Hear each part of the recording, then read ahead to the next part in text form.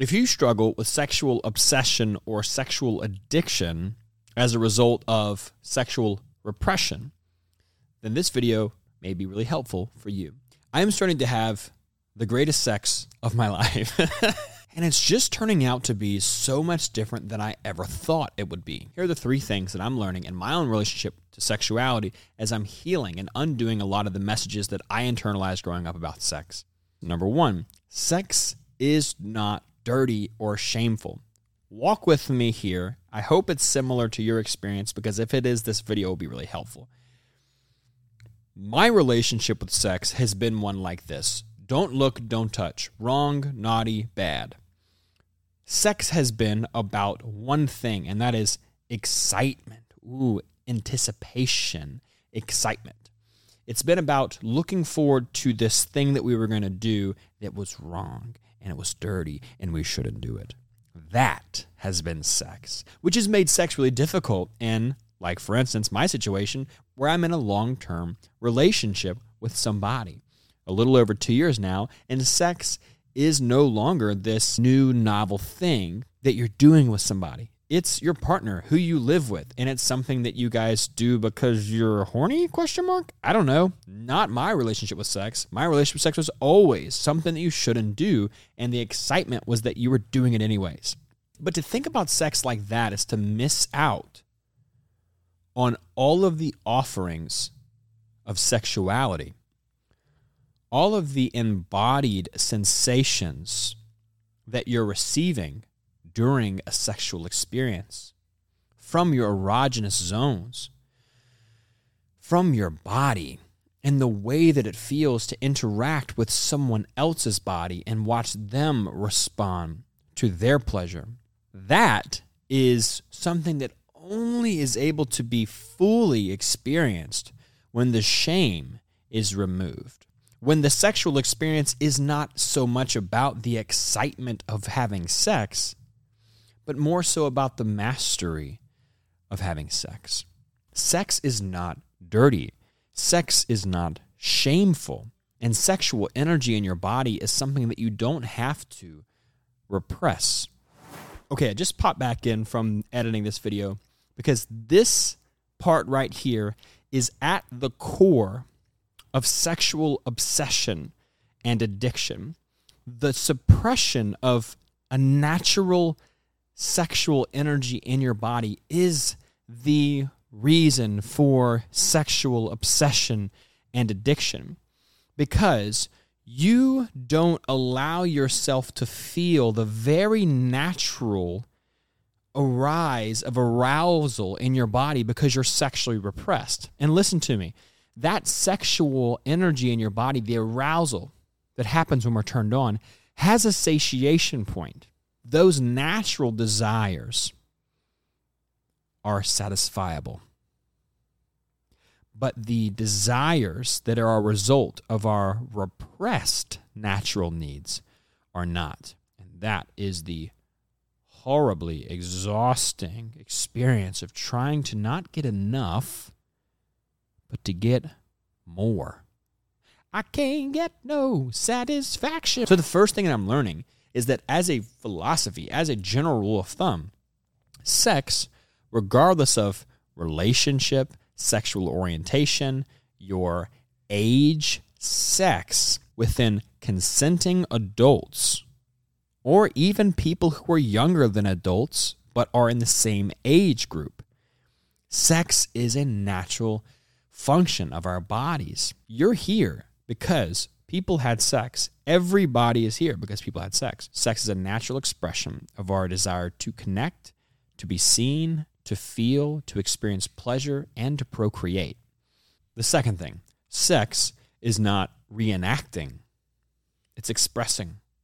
When having sex, sometimes we can get caught up in trying to do it like we think we're supposed to, trying to reenact like we've seen in the music videos or in pornography, or the way someone else has said that they had sex and their partner loved it, or whatever it is. The most sexy thing you could ever do is express your sexual energy. And however that looks, fucking rocks. That rocks. So feel completely encouraged within sex to show up in a way that is not trying to do the move or do the thing you've seen or learned that made other people feel good, but instead is a way that is consciously responding to the needs felt by the person you're engaging with and authentically expressing your needs. Sex is an expression of how you want to be touched, how you want to be spoken to, how you want to be felt. That most rewards your sensuality. Having emotional intimacy with somebody means showing up and expressing your needs and having those needs met. Having sexual intimacy with someone means showing up with your needs and having those needs met. I'm starting to think you can't experience sexual intimacy unless you express your personal, specific sexual needs. And in order to do that really well, we have to be tuned in to our body and feel those requests, feel those desires, which again ties into this whole concept of reenacting versus expressing. It requires we get reconnected to our sexual energy instead of reenacting what we've seen. Not asking ourselves, do I look the right way? Am I doing this right? But instead asking yourself, does this feel good? And if it does, then checking in with your partner. Does this feel good? Yes? Awesome. We're having sex. Does this feel good? No. Hey, let's try something else. Does this feel good? Yeah, this feels great. Hey, does this feel good? Not really. Okay, let's try something else. That check-in process is how we encourage sex to be not doing sex, but instead feeling sex and experiencing it together. And the third thing that ties in so wonderfully to this last point we just discussed, the best sex you'll ever have is when it's completely in response to turn on in your body. Sex is something that we feel like is supposed to happen at certain times, after a date, or when we go home with someone, or after we make up after an argument, or if we're showering together, sex should happen. But one of the greatest things that I've started to learn that's freed me sexually to be more authentic is to learn that sex happens not in certain situations, but in response to certain feelings in my body. And that the best sex that I can have is when I feel the desire for sex in my body and then engage with that. It's not out of a I should have sex, or I'm a man, I should want to have sex right now, or I'm a woman, I should want to allow my partner to have sex with me, or vice versa. I'm a man and this person wants sex from me, I should be available for this, or I'm a woman and this person wants sex from me, or I should be available for this, or whatever the gender terminology might be, because I want to make sure you're included in this conversation. Whatever the norm seems to be around your gender or sexual expression, however you feel others expect you to behave because of the box you fit in, fuck that box. Fuck that box. That's really funny. Fuck that box, man. Be you. And don't engage in sex because you should. Engage in sex because it's something you want to do. And if it's not, use your no. I'm not feeling this right now. And a little bonus for you, you can use no during sex. Sex isn't something that has to start and finish. It's intimacy experienced by two people. It's pleasure and touch and sensation and being held and being penetrated and being kissed on and touched on and loved on. That doesn't have a set end. The male orgasm is not the end of sex. The female orgasm is not the end of sex. Mutual orgasm is not the end of sex. The end of sex is when desire in your body, the feeling of wanting to do this is something I want to do. When that feeling has left, it's over. That's when you back out. That's when you say, this was really nice, or you slow down the kissing, or you begin to create distance. That is being true to the energy in your body.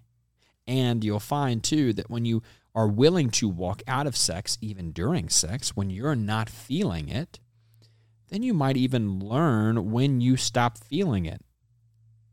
And you might go, I like to feel it. I like to feel really turned on during sex. And I don't want to leave during sex, although I will if I don't feel engaged in it, because that's what sex is, two people engaging with each other enthusiastically. If you begin to practice that, you might even find yourself speaking up more on behalf of your needs as a way to continue the sexual experience. If you define sex as two people enthusiastically and consensually engaging in touching and feeling and holding and penetrating and kissing and all of these things, the enthusiastic part is your responsibility. And if you're willing to stop when you're not feeling it anymore, then the game becomes, what keeps that feeling going for me? And that's when we begin to show up even more authentically in our sex. Now, this has been a billion light years of progress from the way I was raised. Sex is wrong. You shouldn't do it. Only when you're married. You're not married, then forget about it. Well, then I can't forget about it. This is a natural part of my body. So this thing that's wrong, I'm going to do it anyways. And then I develop this addictive, obsessive behavior of this thing I shouldn't do. And I'm totally disembodied this emotion, this feeling of sexuality. I don't even feel my body during sex. I'm just excited to be doing the thing that I shouldn't be doing. From that to this has been a whirlwind of progress. So I want to encourage you, it's possible. The way to do it is to feel your body, get in touch with your natural sexual energy, and begin to express that and reciprocate that. And take that energy's advice. If you want to engage in sex, go for it. If you don't want to engage in sex, don't. Trust it. And you'll find yourself reconnecting and rekindling that relationship with your own sexuality. And that's when you'll begin to have the greatest sex you've ever had. I hope this video has been helpful. We touched on some interesting topics today, some that might be a little bit interesting or hard to consider. But I encourage you, just as I have, to consider them and to hopefully allow them to heal you sexually so that you can show up more authentically in your sexual interactions with others. Much love, and I'll see you next time.